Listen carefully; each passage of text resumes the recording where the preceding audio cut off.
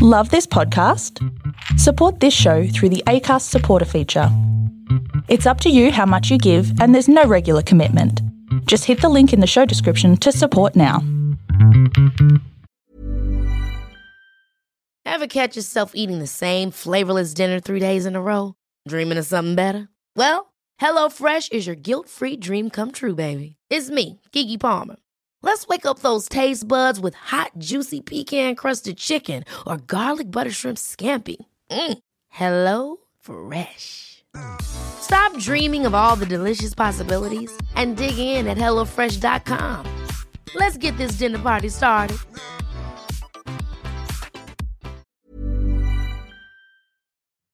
There is a story for everyone here because every story matters. Welcome everyone to the Storybox. This is the place to be if you are a lover of stories, learning new and interesting things, and if you want to grow abundantly. My name is Jay Phantom, and I believe it's my purpose to help you realize your worth and become the greatest and best version of you possible.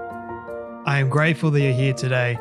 Now let's journey into the Storybox together and hear more about whose story will be unboxed today.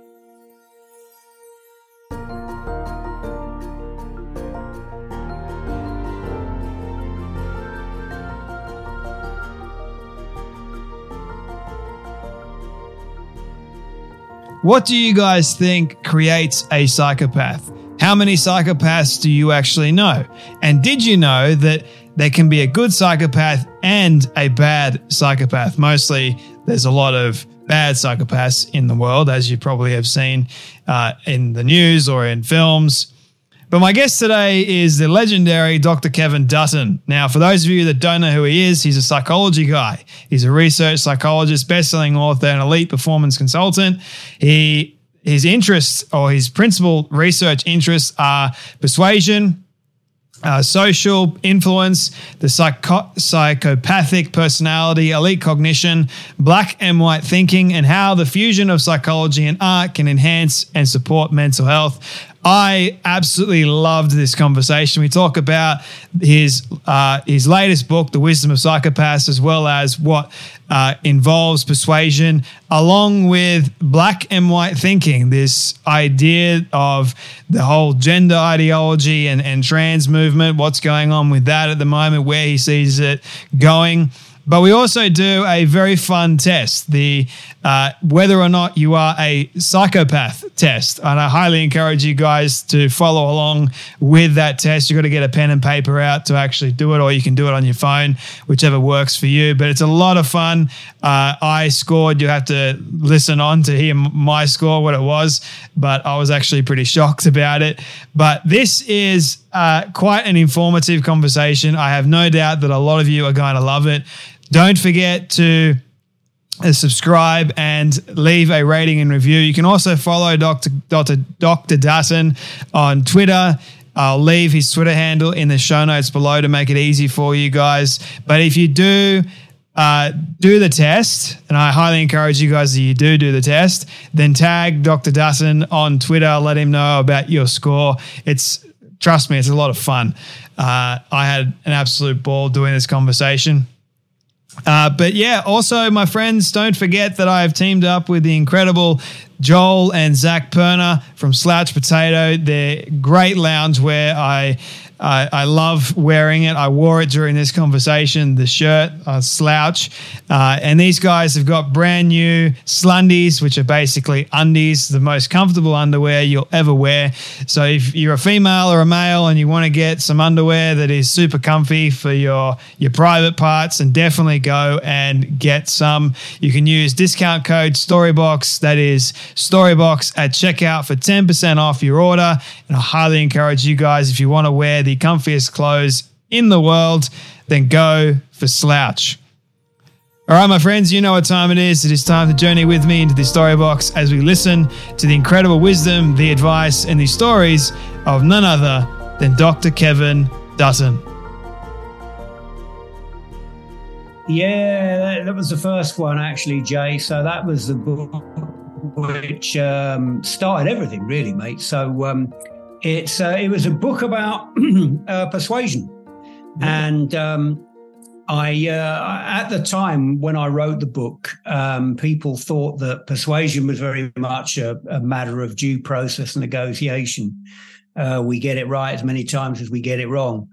But I heard a story, a real story about Winston Churchill. There's a lot of apocryphal stories about Winston Churchill, but this was a real story.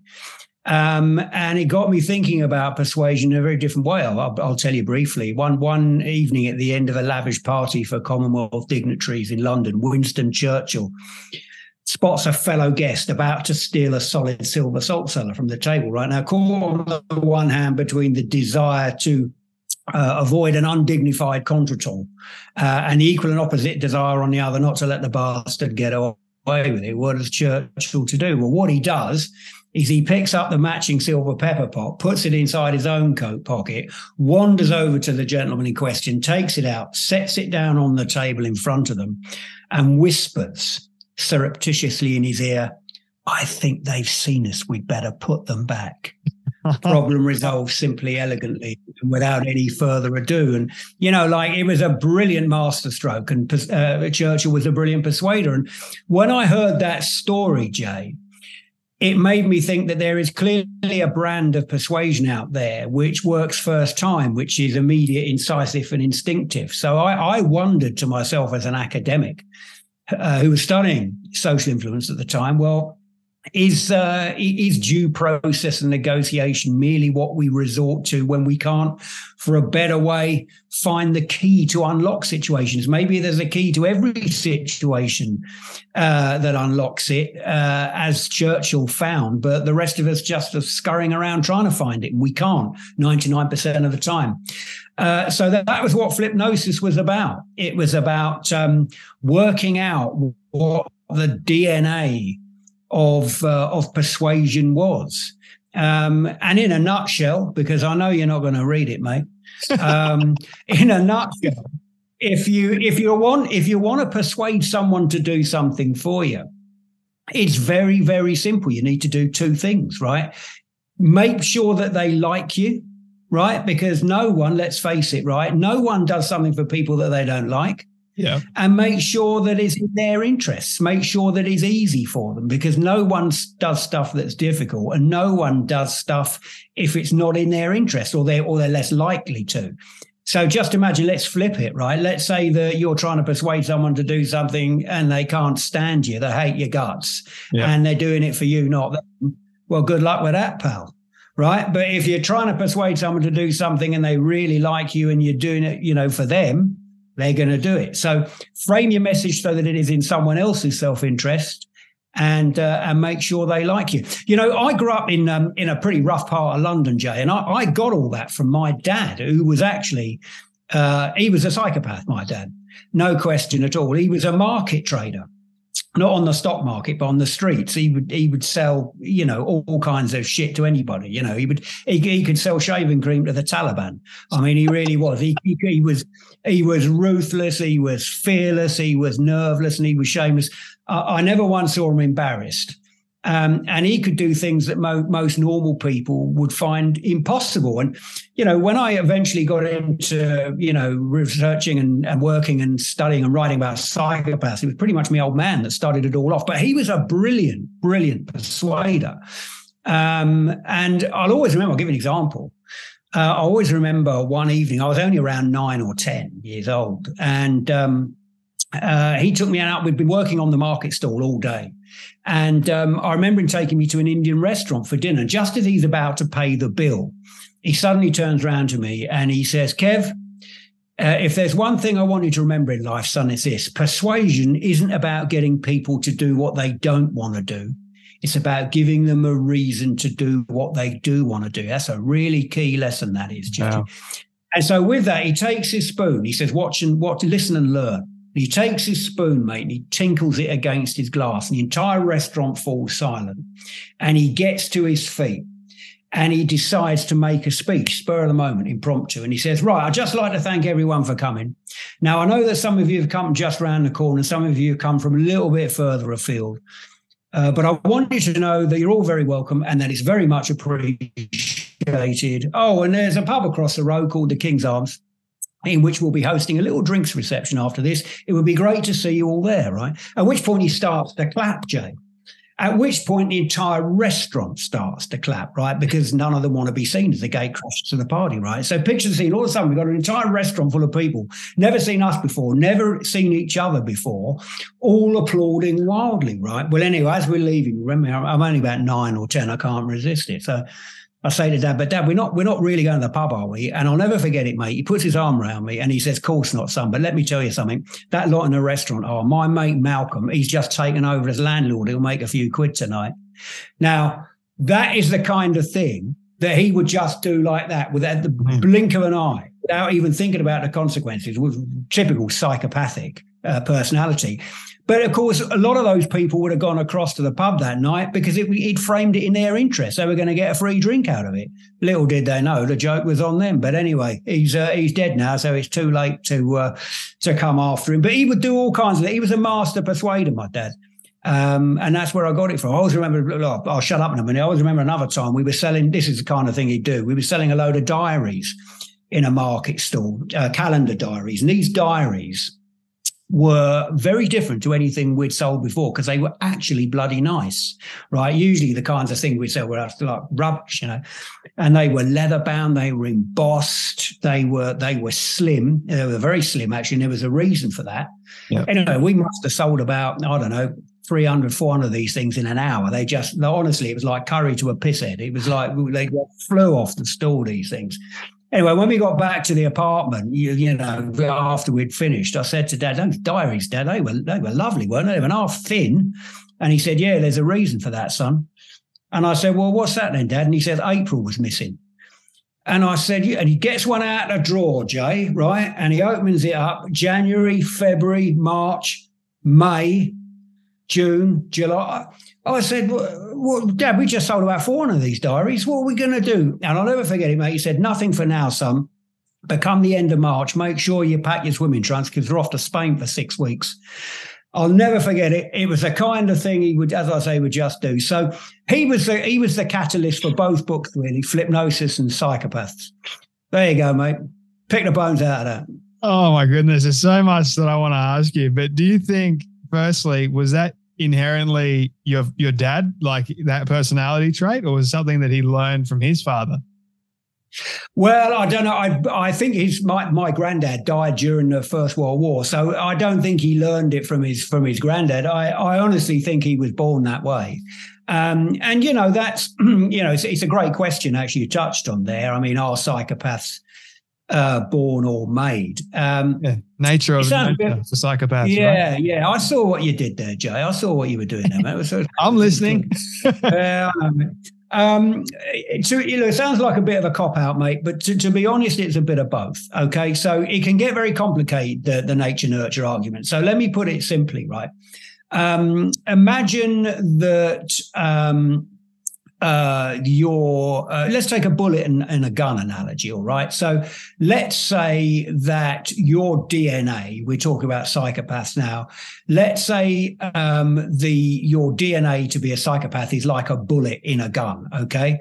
Now, for that bullet to become live, for the gun to fire, right? I mean, guns don't usually fire on their own anyway, unless you're Oscar Pistorius.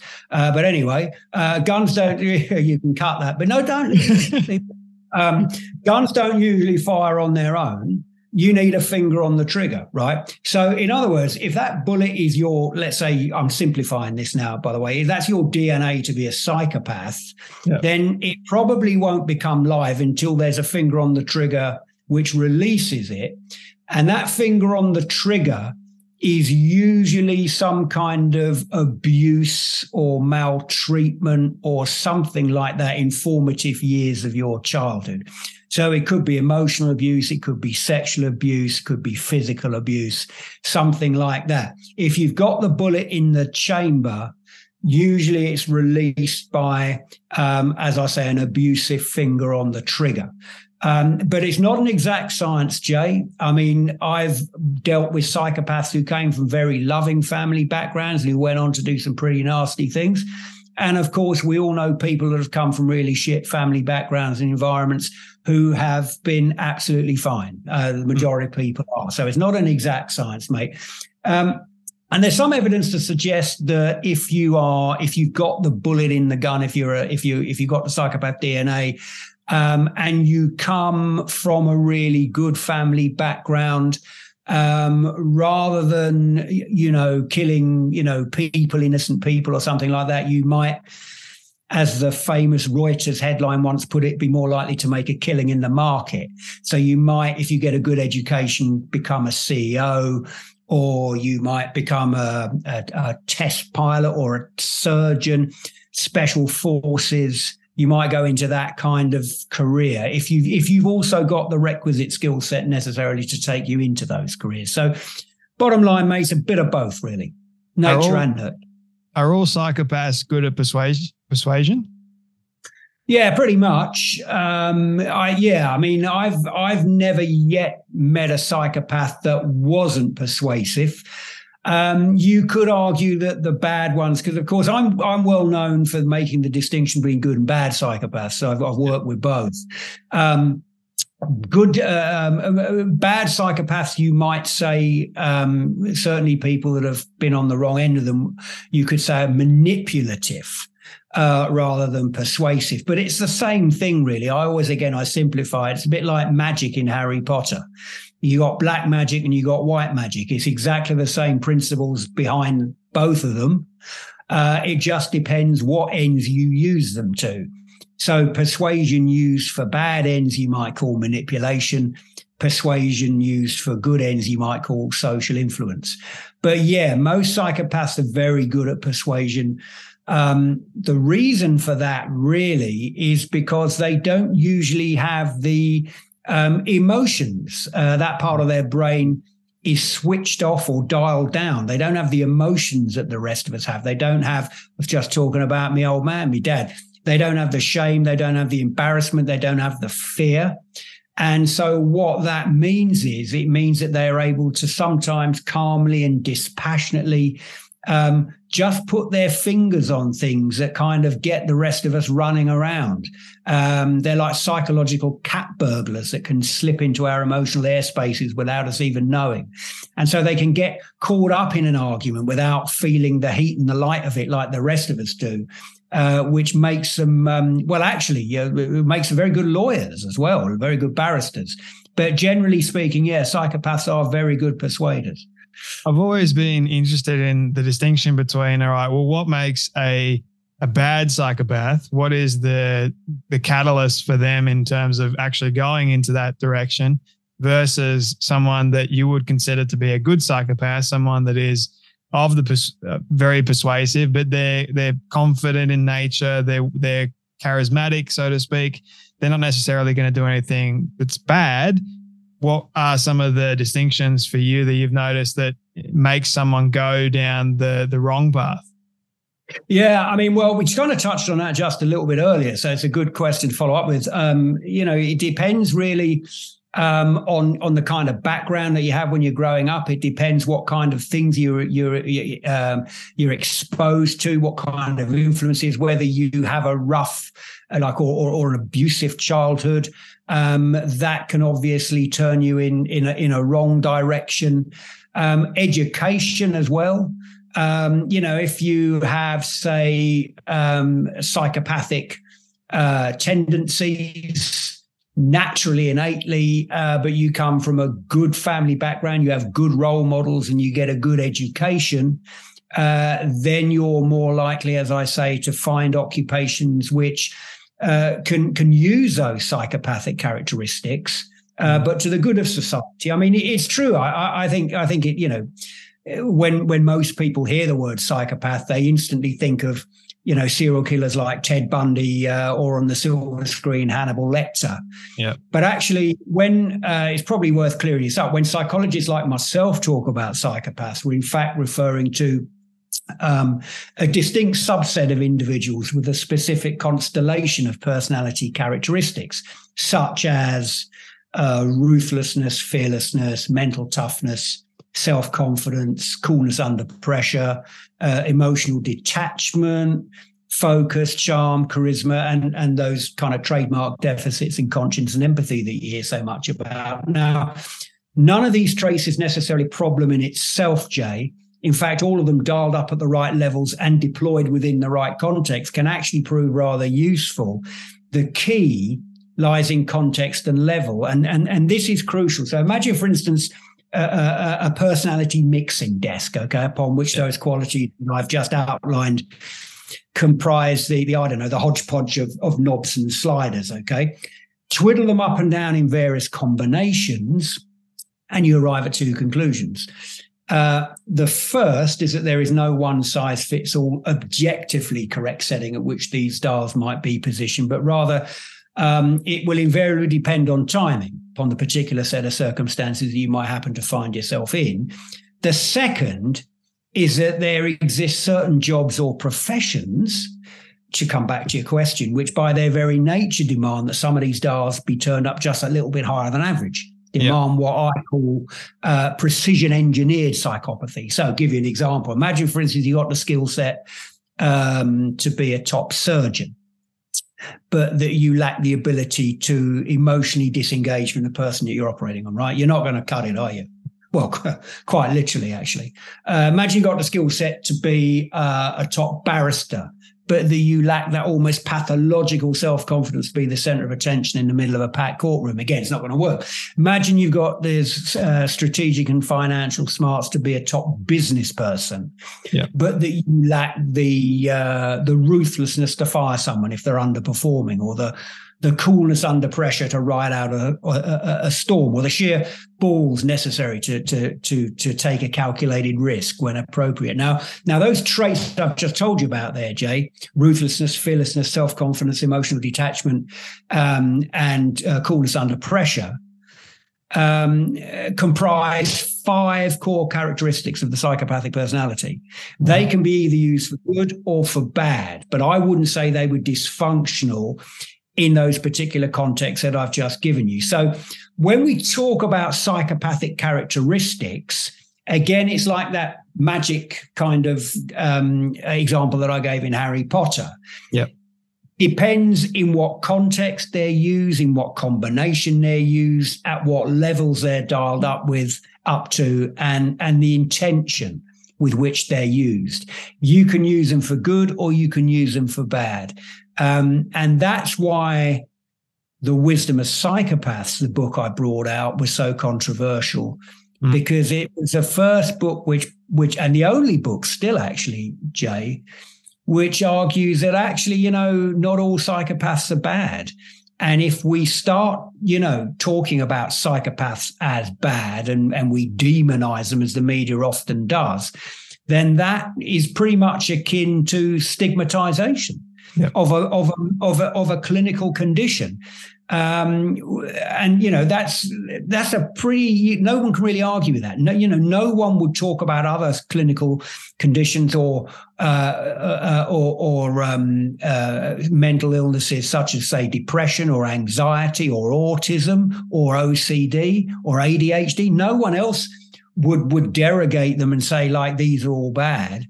Yeah. So why do that when it comes to psychopaths? I mean, the neurosurgeon who might be saving the life of your 3-year-old son or daughter, taking on a very, very risky operation that perhaps other surgeons might want to stay clear of, and he successfully pulls it off. Chances are he's going to be very high on the psychopathic spectrum. So, we are stigmatizing people like that when we say all psychopaths are bad. The writer George Orwell once said, good men sleep soundly in their beds at night because rough men stand ready to do violence on their behalf. It might be an unpalatable sentiment to some, but it just happens to be true. How does belief in a certain ideology, how much of that carries out in a bad psychopath in doing the wrong things? How much of it have you found links to it? In terms of what ideology? Any radical ideology they believe in, say terrorism or say stuff like that. Yeah, I have dealt with terrorists, and I have to say that it's a misnomer to say that all psychopaths, all terrorists are psychopaths or are mentally ill. Actually, a lot of terrorists are very rational and quite sane. I mean, some are psychotic and deluded. There's no question about that.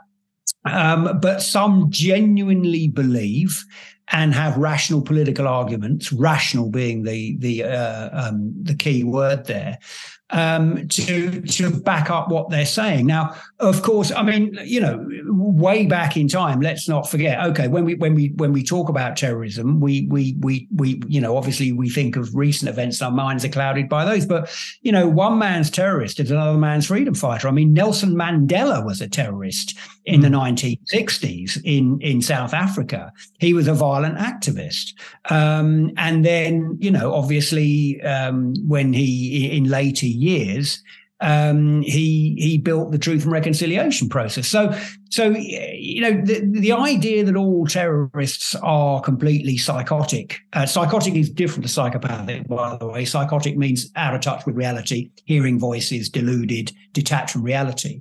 The idea that all terrorists are mad and psychotic is just not true. However, a lot of terrorists that I haven't met a lot of terrorists. I've met some. The ones that I have met, I would regard as being pretty high on the psychopathic spectrum in the fact that they are able to turn emotion off in order to sometimes commit violent acts which they see are necessary. I'm not talking about the really mad ones. I'm talking about the people who have got some connection with reality. In very much a bit like serial killers, actually. So, not all serial killers are psychopaths. Some are deluded, some are psychotic and all that. But some are actually not psychopaths, but are able to compartmentalize their crimes and basically almost like put them in a separate part of their brain, which is pretty interesting. So. Mission killers, for example, tend to do that. Mission killers are serial killers that prey on set groups in society that they believe society should be rid of. Yeah. So it could be, people of a certain sexual orientation. It could be people with certain hair color, people with certain religious beliefs. It could be anything.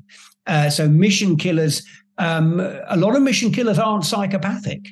They're just able to compartmentalize their crimes, and they actually think that they're doing good. Now, compartmentalization is something that we can all do, actually, but in mission serial killers, it seems to be, or some mission serial killers anyway, it seems to be something which is taken to an absolute extreme. Yeah. So, in terms, the terrorists that I have met, or those that have been connected with terrorism, rather, yes, have been high on the psychopathic spectrum, but I wouldn't regard them necessarily per se as clinical psychopaths. They are high on the psychopathic spectrum. And by the way, if we go back to serial killers, people say, well, how people like, Ted Bundy's and those kinds of serial killers. Well, how do you become a serial killer? That's an interesting question. I mean, if you are a psychopathic personality, you have certain formative experiences as a child. You might experience, I'm talking about, say, sexual serial killers now. Yep. You might, at a formative stage of your childhood, experience sexual arousal when an animal is injured, or just sheerly coincidentally, it's paired, it's associated together, or when someone else is in pain, or when something bad happens to someone else. If you just happen to experience some kind of sexual arousal at that time, and you are of the right kind of personality, or the wrong kind of personality, I should say, that can sometimes send you down a road of just, that first pairing of arousal and pain, or arousal and blood, or whatever, can, again, I'm simplifying it, this is just the start of the road, can send you down that particular path. So being a psychopath is no guarantee whatsoever that you're going to turn into be a serial killer. That depends on loads of other stuff going on in your childhood, stuff which we've already covered, but predominantly formative experiences. You also need to have quite an addictive personality to be a serial killer as well. As Ted Bundy actually articulated himself, he said, the anticipation, killing to Ted Bundy was an anticlimax. He said it was that anticipation of murder, which kind of really drove him on. And you find that with a lot of addicts as well, a lot of alcoholics, a lot of people who are addicted to drugs. It's the anticipation, the actual, the imbibing of the drug itself is often an anticlimax, but it's very Moorish. So in order to keep killing, as serial killers do, you need to have also an addictive personality to go with the psychopathic personality. So it's complicated. So not all psychopaths are serial killers, and not all serial killers are psychopaths. I'm very curious about this distinction. Is there a distinction at all between psychopaths versus someone that is psychotic?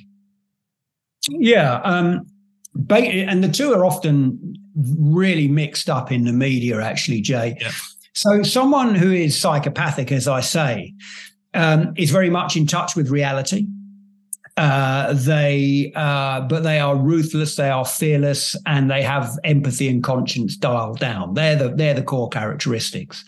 Someone who is psychotic is also, you might say, schizophrenic.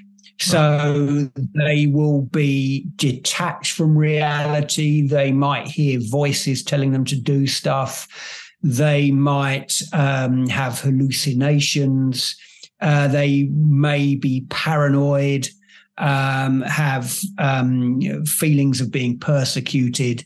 So psychotic means basically out of touch with reality, delusional, paranoid, whereas psychopaths, arguably, as one top surgeon who I interviewed once put it, are super sane. They are very they're mentally resilient. They don't really get down. They live very much in the moment. They don't fear consequences. So as one, very manipulative, we touched on that earlier, neurosurgeon told me, actually super sane might be a good way of putting it. I mean, it's arguable, when you see, people in, say, America, for instance, who are high on the psychopathic spectrum, psychopathic killers who are sentenced to the lethal injection, to the death penalty, and they just laugh in court. They give the finger to the judge. I mean, if that happened to you or I, or to any normal people, we'd be terrified. We'd be shitting ourselves. We're going to die. That's it. Or at least we're going to face 10 years on death row, and then we're going to die. These guys, it's like water off a duck's back.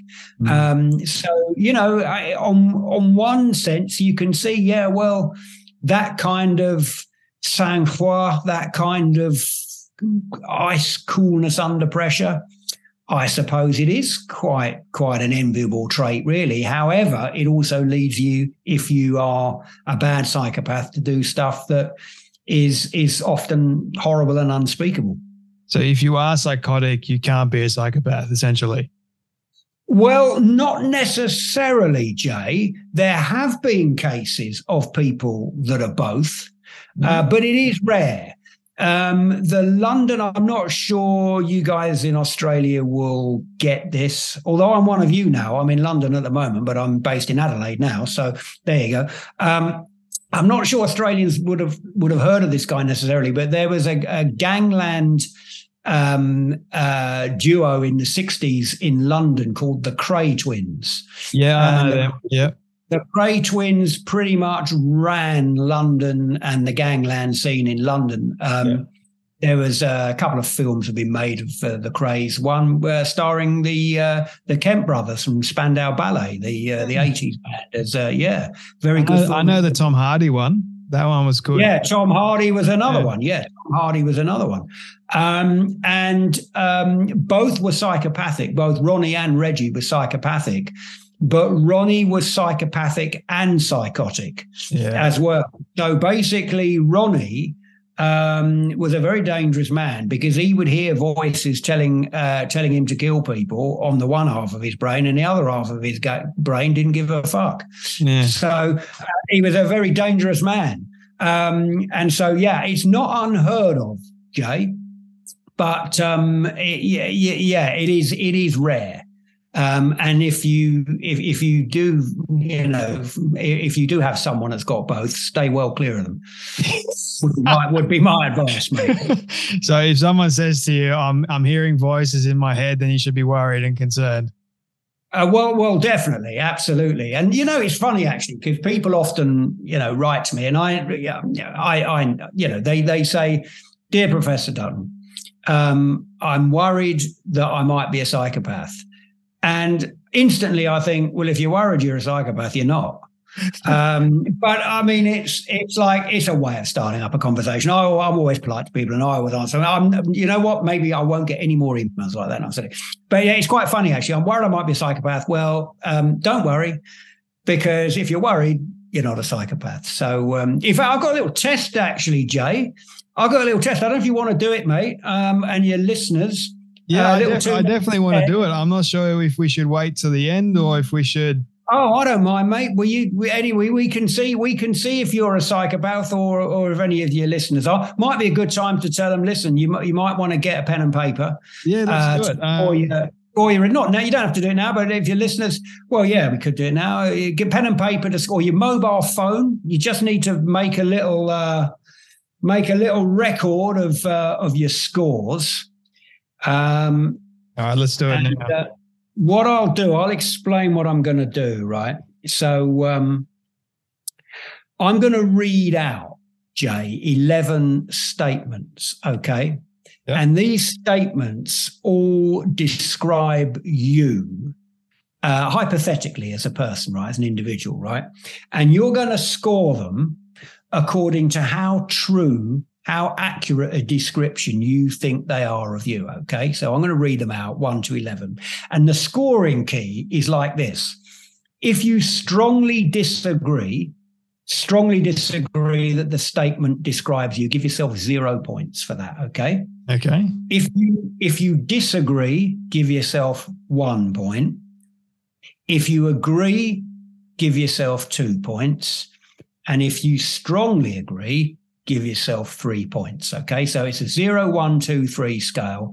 0 strongly disagree, 1 disagree, 2 agree, and 3 strongly agree. Okay, and I'm going to read the 11 statements out. And what you're going to do, and the listeners play along at home, you're going to score each one according to how you think they describe you as I read them out. Number 1, you ready, Jay? I'm ready. Now you got to answer these honestly, mate. But I wouldn't shout out what you get, mate, for obvious reasons in a minute. Okay, yeah. So just write it down, right?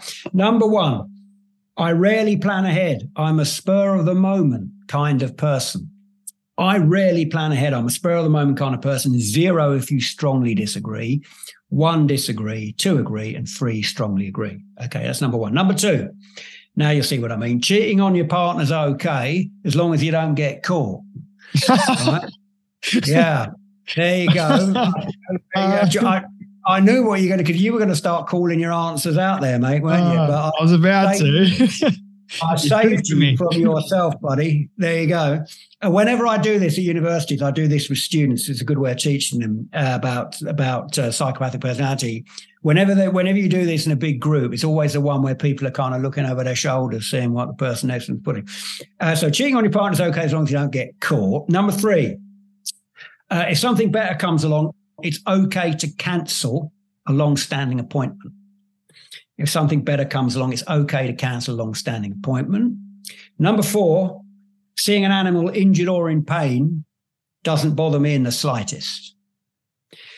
Seeing an animal injured or in pain doesn't bother me in the slightest. Number 5, driving fast cars, riding roller coasters, and skydiving appeal to me. Number 6, it doesn't matter to me if I have to step on others to get what I want. Number 7, touched on this earlier, I'm very persuasive. I have a talent for getting other people to do what I want.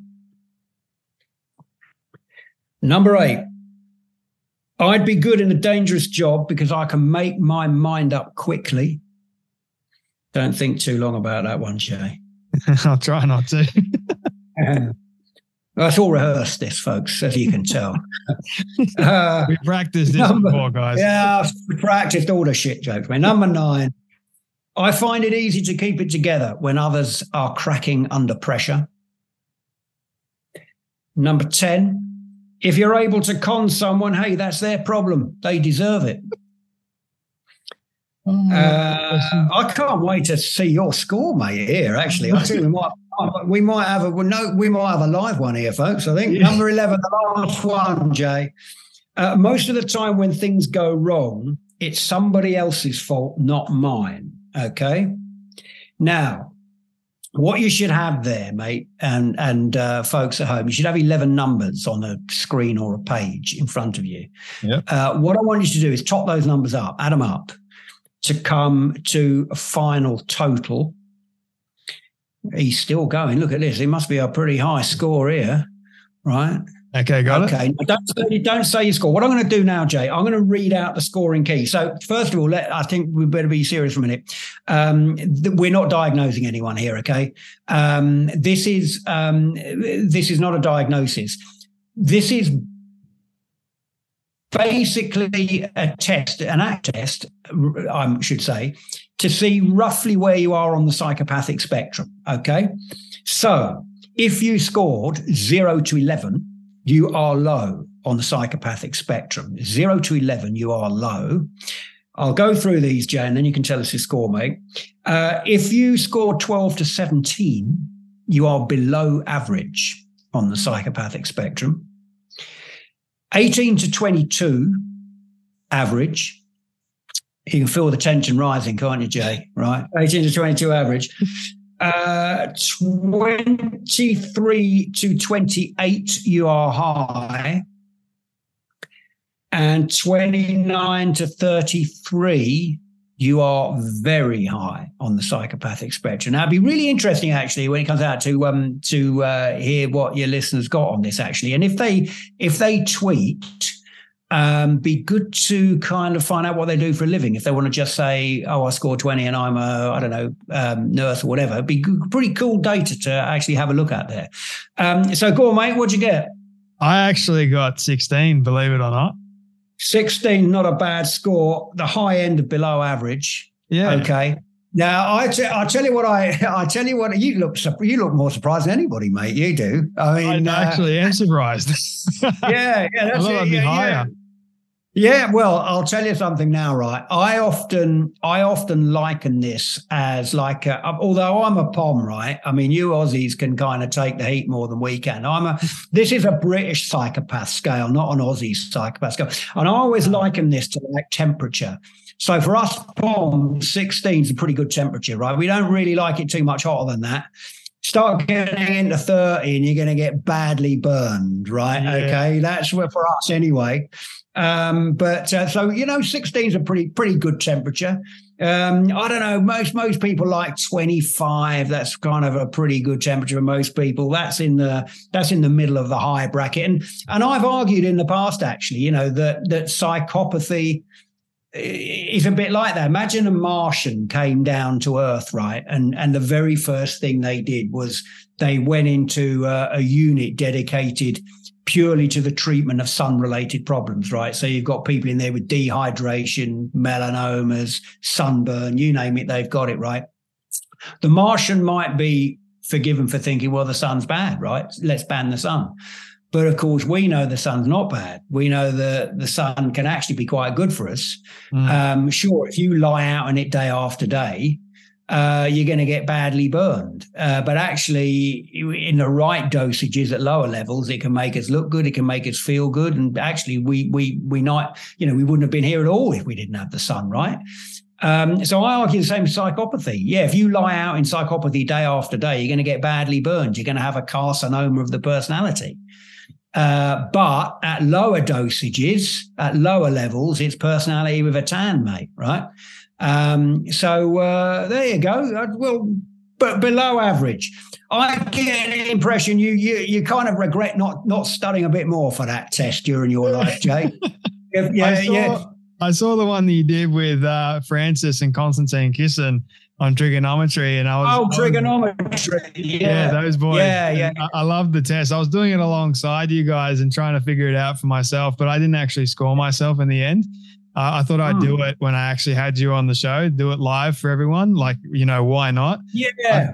I find that I tend to be decent when it comes to persuading people to do things. I mean, I've been doing it most of my life, and even my parents used to say to me I could sell a fridge to an Eskimo at times. I was always good at debates in school. So I liked that side of things. The cheating question, I'm like strongly disagree on that one. Mainly because of how I was raised and life experience. Mainly because you want to hang on to your partner. Okay. And just treating people with kindness and respect. I'm that sort of person. Those were some fun questions, man. I got to admit. Did you come up with them yourself? Yeah, that was a test which I'm actually in the process of I've been doing it for years. I've been psychometrically validating this test now, and just in the final stages of doing it. Do you know what? I'll tell you something, Jay. That test originally came out, in 2014 or something like that. I was doing a TV show here in the UK. And I devised that test to go along with the TV show. It's called Psychopath Night. And it became one of the most filled out internet surveys of all time. I think over 4 million people did it. It went round like nobody's business. And it's because it's quick and easy and it's pretty accurate. But never been done in Australia, I don't think. And so it'd be great to see how you guys fare on it. And as I say, if you tweet your results, I'll give you my Twitter handle. So tag me in on it. So it's at The Real Dr. Kev, DR for doctor, at The Real DR Kev, KEV. Tag me in on it, folks, because I'd love to know what you scored. And I'd also love to know what you do for a living as well. And see, we might be able to do a bit of correlational analysis on that, which would be pretty cool. I think it's a fun test. Yeah, go ahead and tag myself and Kev. Let us know what your score are if you want to. Sorry, Jay. Yeah, of course. Tag you as well, mate. Yeah. I mean, it's all thanks for coming on the show, mate. Yeah, that's... I don't have to know your score. I mean, it's more, it's more out of curiosity. But I did want to ask you, Kev, a few more questions, if that's all right with you, because I know it's getting quite late. Maybe we can do a part 2 conversation later on. I mean, I'd love to do that. Continue it with you. Yeah. Because we've been seeing a lot of this in the news recently about mass shootings. I've always been interested in how much of it is it more of a belief side of things that have caused someone to actually go ahead and do this, more of like they've been able to cancel something in the left side of their brain, they've been able to put it aside, versus there's actually something psychotically wrong with them just snapping. Yeah. Mass killings, Jay, are a very different kind of psychology usually. Actually, mass killings, the majority of mass killers have usually got a lot of pent-up anger and frustration. Right. And it's that they've been letting it fester for years. And sometimes it can just be a trivial thing that started it and a trivial thing that ends it. Right. But yeah, I mean, there's some cases, of course, like Anders Breivik in Norway, who was a white supremacist, who'd been like, as I say, he was tied up to an ideology and was deluded and thought he was doing the right thing. So you do get ideological mass killers. But sometimes this impulsive kind of shooting you often get in the States a lot of the time is often to do with people who feel marginalized, who feel rejected, who feel that they don't have a voice. And basically it's just festered and festered and festered. And in the end, it's like a pressure valve that blows. So it's a different kind of psychology to, say, a psychopath. So psychopathic violence, Jay, tends to be what we call very instrumental in nature. Okay, so imagine I was a psychopath and I'd met you and we'd gone out for dinner, let's say. And let's say I saw you had, in the days when we still used cash, mate, let's say I saw you had $200 in your wallet and I wanted it, right? Unless I'm a very stupid psychopath, I'm not going to mug you for it straight away, right? First of all, what I'm going to do is I'm going to try to con it out of you. So I'm going to tell you some sob story about how I'm going to be kicked out of my flat if I don't pay the rent or something like that. Please, can I have the $200? It's all bullshit. I just want that money. If that doesn't work, then I might wait for you to go to the gents, and then I might steal it out of your wallet when you're not there, right? Might do that. If that doesn't work and I still want it, then I might mug you for it outside. So basically my violence is instrumental. I don't really wish you any harm. I'm not a sadist. Sadists are different in the sense that they enjoy inflicting pain for pain's sake. Psychopaths aren't sadists, although there are sadistic psychopaths, a class of psychopaths called sadistic psychopaths. But psychopathic violence is instrumental. So one pretty nasty fellow who I interviewed in a high security unit once put it very chillingly. And he said, look, I never set out to hurt anybody. It was just collateral damage. In other words, look, if they get in my way, then they're going to get hurt. But actually, I'm not into hurting people really, but I'm quite prepared to do it if you step in my way. So psychopathic violence is very instrumental. It's cold and it's calculated. And it doesn't like fester and build up over years, and then all of a sudden there's a lack of control. Now, a related question to that, Jay, which your listeners might and yourself might be interested in. Well, what's the difference between a psychopath and a sociopath? So these terms are often used interchangeably by the media. You know, technically speaking, when you're a journalist, they're the same thing when you're a journalist. But as a psychologist, there is actually a slightly different meaning. So a sociopath is much more emotional and reactive than a psychopath. So a sociopath might fly off the handle if you annoy them.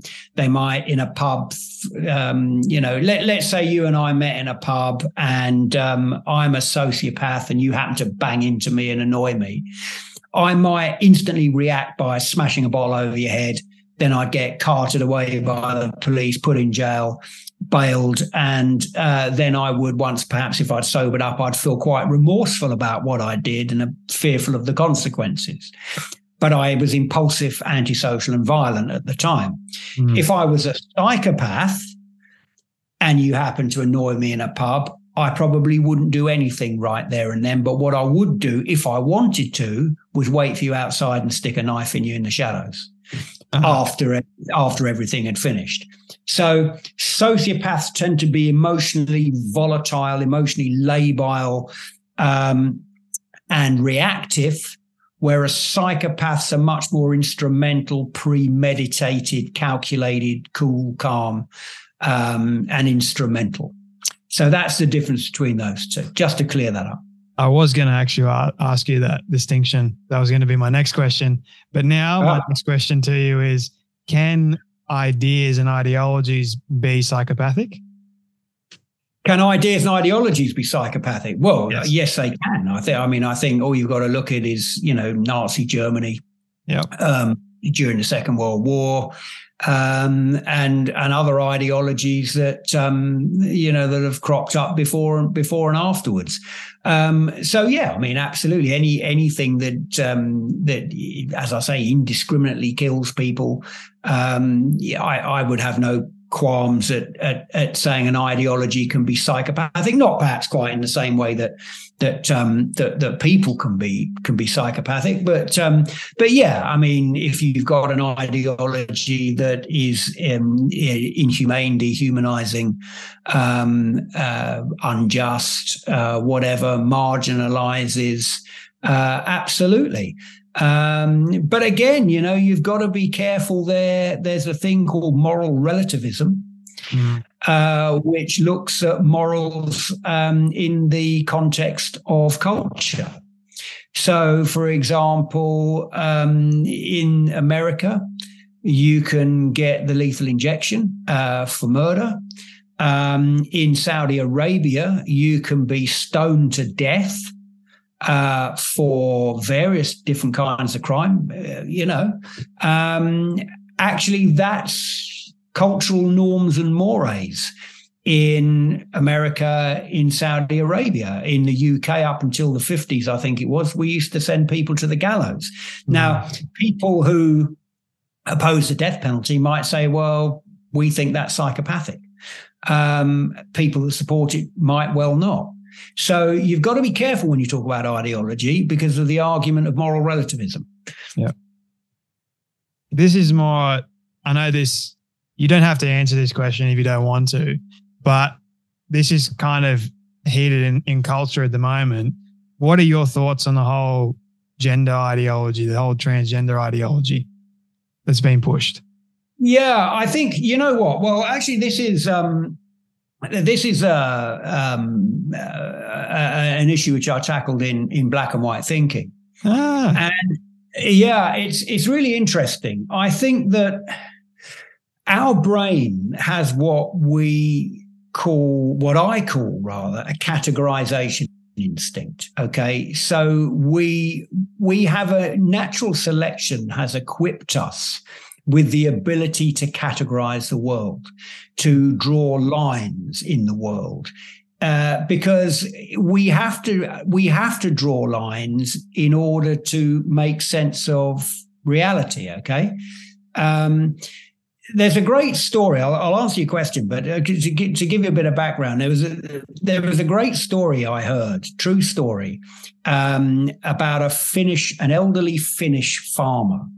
Back in, I think it was around about the 1900s, where Russia and Finland were renegotiating the border between the two countries.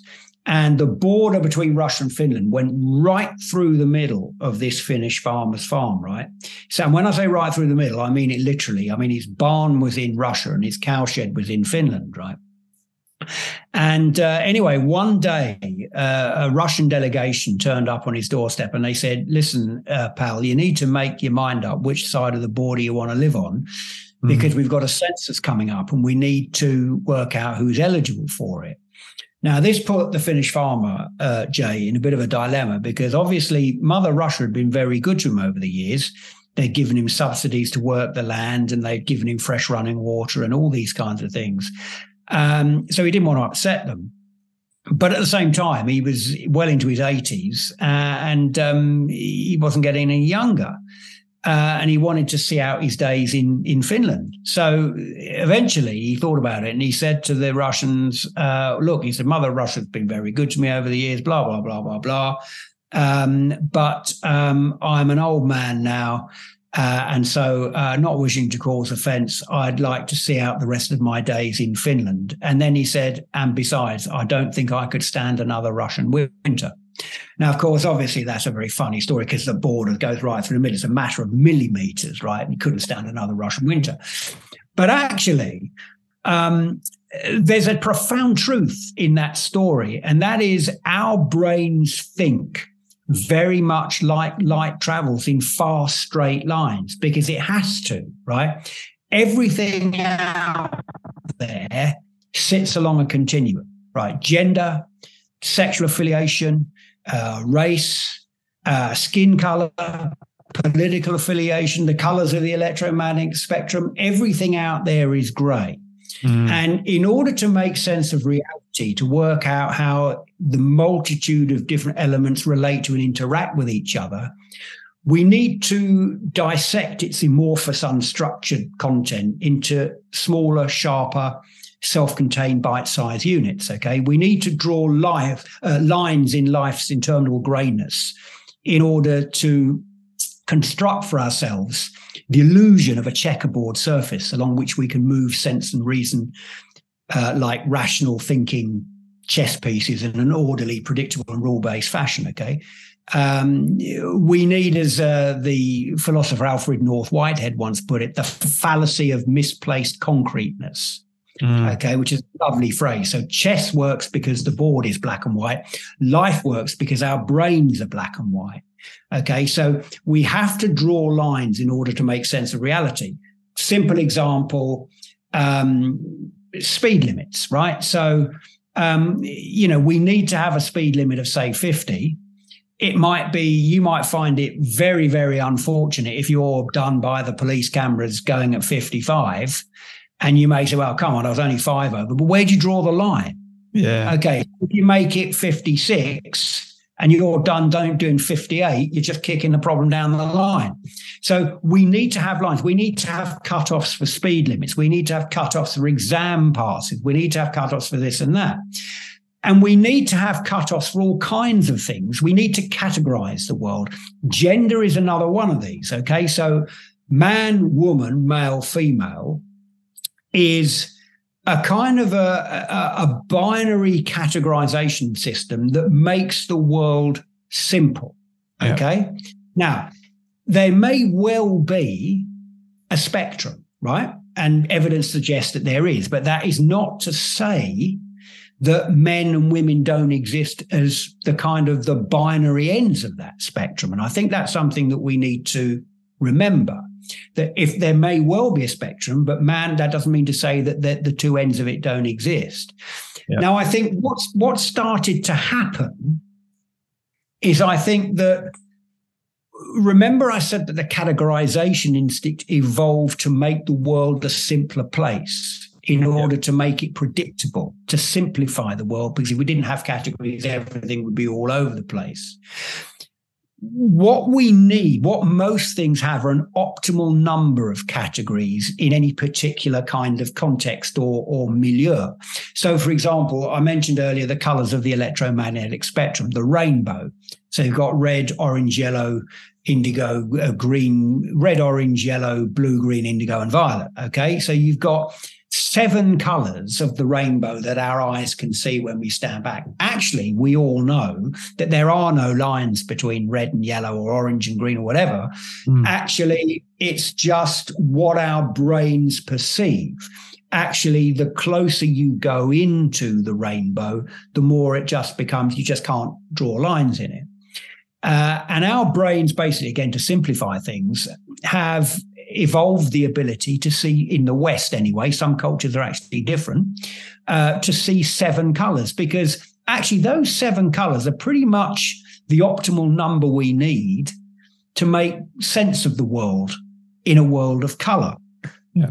So man and woman are 2 binary categories, which for many, many, many, many years has made it simple for us to navigate gender. Now, I think what we need to be careful of is when categories get hijacked by ideology and not functionality.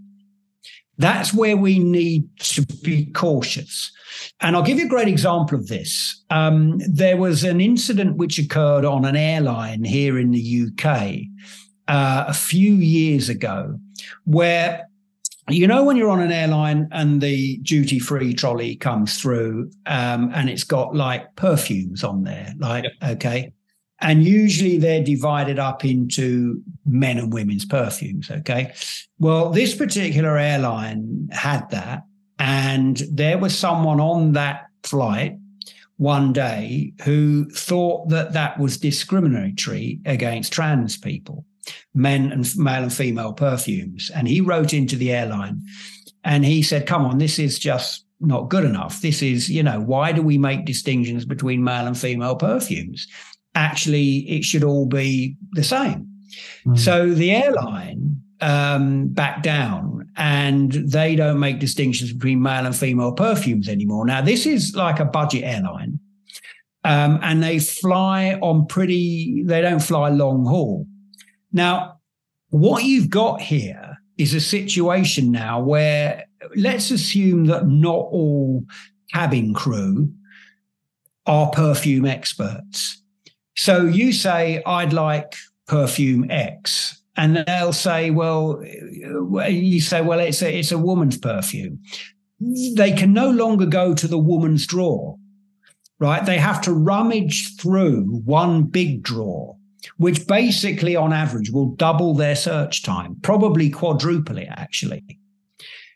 Whereas actually beforehand, they could just go, oh, okay, rather than searching, let's say between, 20 perfumes, they're now searching between 40.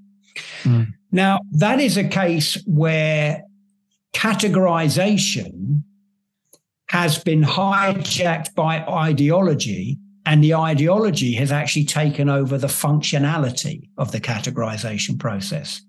So without saying, as I say, everyone's got their own beliefs, but from my own purely scientific analysis of it, I think we should be wary of categorizations when the ideology starts hijacking the functionality, and we start getting the reverse of what natural selection programmed us to do with categorization. If we're creating so many categories that it doesn't simplify our choices in our lives, but it makes it much more complicated, then I think we need to perhaps stand back and say, okay, we might need to review this.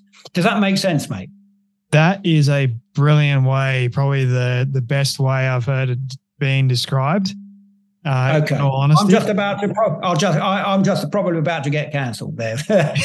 No, I'm joking. I'm joking. I hope I haven't offended anyone with that. But that's my rational scientific analysis on it, and I'm happy to argue that point with anybody. No, it's like we can't have blurred lines, because blurred lines creates confusion, and society is now in detriment because now we've created this problem that wasn't originally there. So now we have to try and appeal and appease the problem, but we can't because it's totally blurred. It's like, how do we fix this problem that is now no longer straight lined? Like, our brains can't rationalize the blurriness. Yeah, that's what we're stuck in. I think that's true, and I think I mean, we have categories, our ability to categorize. There is no living creature on the planet, Jay, that doesn't have the ability to make distinctions in its world, to categorize it, to draw meaningful segments in its world. Even an organism as simple as a single-celled amoeba has the ability to differentiate between light and dark, so that it can move away from one and towards another. Every single living creature on the planet has the ability to make distinctions in this world and to categorize it for exactly the reasons that I've just outlined that we have. It's when those categories start becoming so diffuse and profuse that they start to make a mockery of that. They start to make it very impossible sometimes to make clear decisions. That's, I think, the point where we start to maybe need to step back and say, okay, perhaps let's review this. And I think that's my rational take on it. I don't say that with any political motive or standpoint, and I don't mean it in any discriminatory way either. I'm just talking purely from a rational scientific argument there. And I personally don't hate anybody. I don't try to offend anybody. The fact is, a lot of people just get offended over pretty much anything these days anyway, because they can't really rationalize thoughts properly. They just go, oh, that's easy. I'll just say I'm offended straight away and call you some kind of phobe and cancel you because it's easier to do. So it's kind of like, absolutely, yeah. It's really interesting. I wrote a piece the other week about lines. It's quite fun actually writing about. There's all kinds of hidden lines in the world. And like, we don't quite know what the right thing to do is, or what side of it is. I'll give you a great example, right? So a couple of simple examples I thought of actually only today. So when we go into the new year, right, and you haven't seen it, let's say me and you are mates, right? Let's say we're getting into next year, 2024. We haven't been in contact for a while. And I email you, let's say, in the 21st of January. Is it too late for me to wish you a Happy New Year on the 21st of January? Hi, Jay. Haven't heard you for a while. Happy New Year, by the way, mate. Probably just about all right on the 21st of January. But where do you draw the line? Where does it come? Where does it start? Look, if I contacted you in July, I said, hey, Jay, Happy New Year. I think this guy's nuts, right? Unless I'm wishing you an early Happy New Year for 2025, right? Which I might be. But I'd be even more nuts if I did that. But so, there's a line. We've all been in that situation, right? We've all thought, and we've all asked ourselves the question, because you want to start the email off with something. Happy New Year, 18th of January. I'll accept it. Yeah, you know what I mean? So there's that one. Here's another one, right? Talk about, this is the fun side of like categories. Like, we've all done it where you go into a supermarket, you go into a restaurant or a cafe or whatever, and you hold the door open for someone behind you. What's the acceptable distance, right?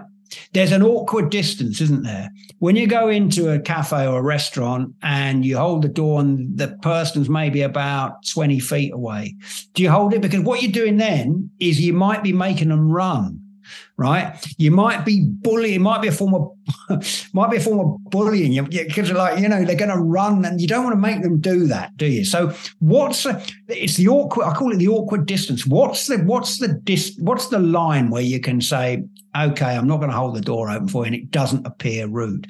So these kind of life is all about blurriness, right? Like, there's all of these indistinct kind of gray zones in life. And we evolved the ability to categorize, to draw lines in the world. As I say, the fallacy of misplaced concreteness, as Alfred North Whitehead once put it, in order to make sense of the world. So we just need to be careful that we don't create too many categories just to fit ideological and identity needs, fulfill identity and ideology needs, rather than functional ones, I think. Well, that's another blurred line, attaching identity with gender and making that a construct with yourself. Yeah. But then again, Absolutely. I totally agree with everything you just said. It's fantastic and brilliantly articulated, something that I am still trying to do myself. But there you go. Well, I might, as I say, it might be. I think it's a. As I say, it's a common sense. It's also a compromise position, really. We don't want to have too many categories that just make life impossible, because that's exactly, you end up with if you categorize everything, you have like hundreds of different categories for one simple particular context. You end up having no categories at all. It's the same thing. Everything becomes, you can't navigate it. You break the human brain. Yeah, absolutely. My final question for you, Kev, this is sort of a two-parter. You can answer however way you want, but where do you see or foresee this heading in the future yourself? And the second part is... This podcast or what? Oh, no, not the podcast. I foresee us having another conversation. I think we might be both out of a job after the end of this one, mate. We'll both be cancelled. Yeah, that's right. Yeah, you'll be coming over to London, mate. You'll be working in a bar. I think that's what you'll be doing. I'll be drinking. Away. I'll be hiding behind that door. You don't want to know what's behind there, mate. Yeah. Go on. Yeah. Where do I see it heading? Where do you see this blurry lines sort of heading in the future with gender and that? And what's next for you?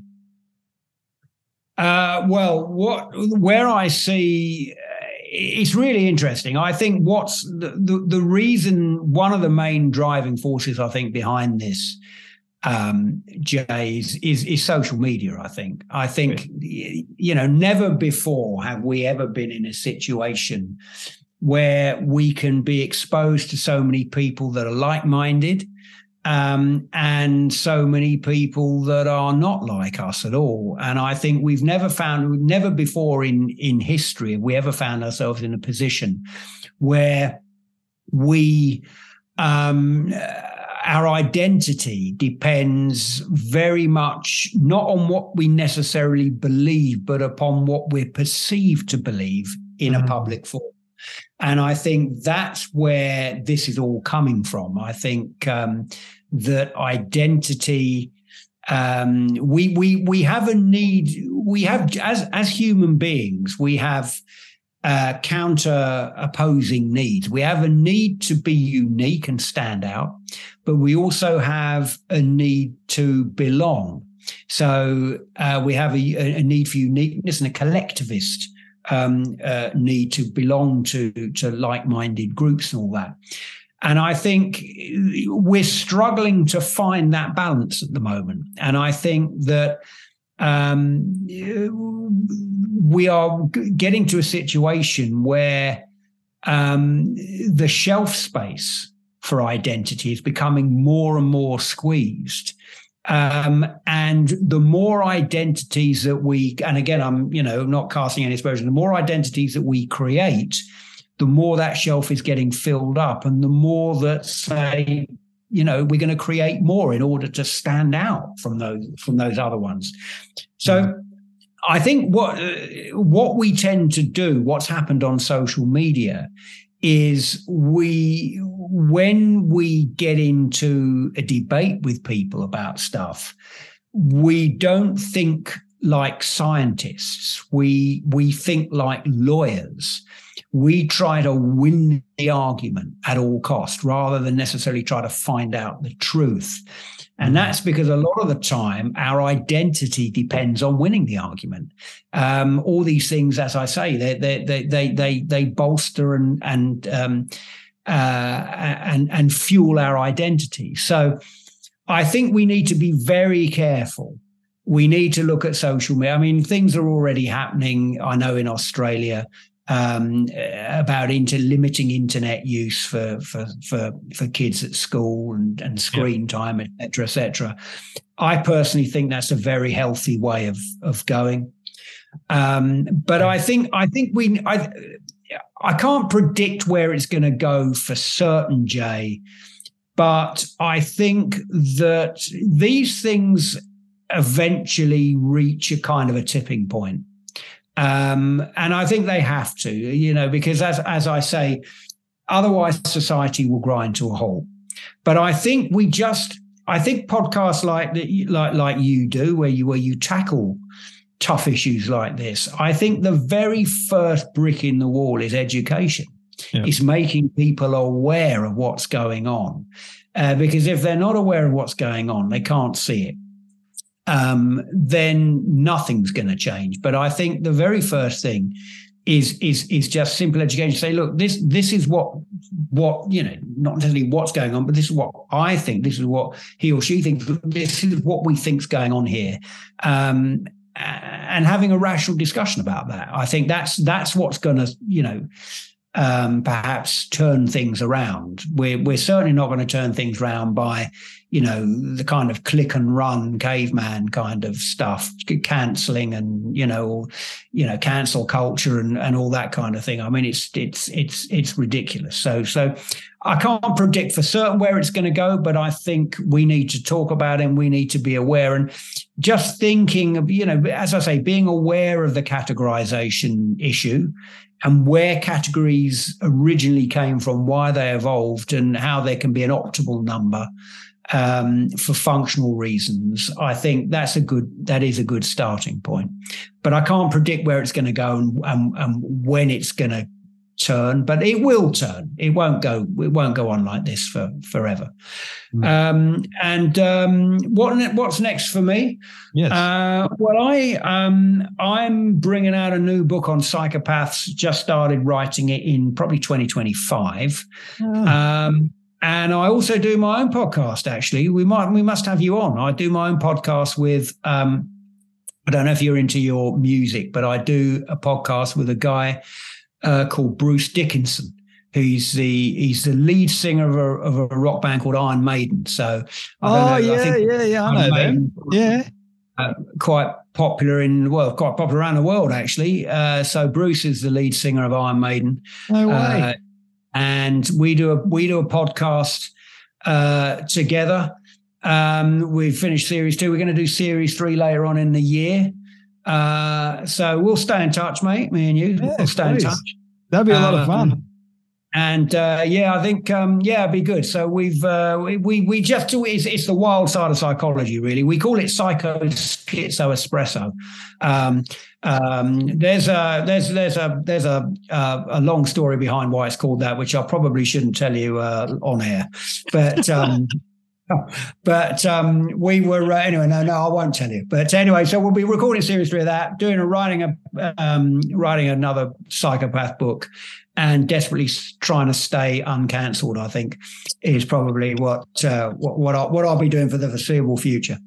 That is definitely going to keep you busy, my friend. But thank you so much for your time, your wisdom, your advice, and having this conversation with me. I totally agree with you. Education is first and foremost part of making people aware and helping people realize the state of the world that's going on. Otherwise, we'll just fall through the cracks and we'll just let the damaging things continue to go on and on and on. So I'm grateful for you and all your research and your work, but thank you for joining me on the Storybox podcast.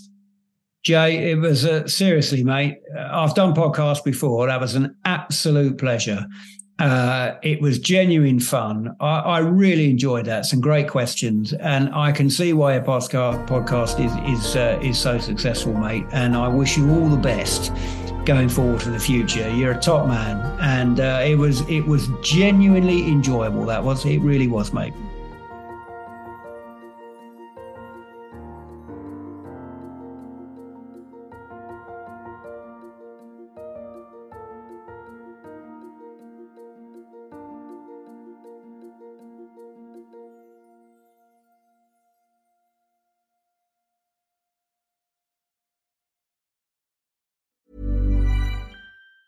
Ever catch yourself eating the same flavorless dinner 3 days in a row? Dreaming of something better? Well, HelloFresh is your guilt-free dream come true, baby. It's me, Keke Palmer. Let's wake up those taste buds with hot, juicy pecan-crusted chicken or garlic butter shrimp scampi. Hello Fresh. Stop dreaming of all the delicious possibilities and dig in at HelloFresh.com. Let's get this dinner party started.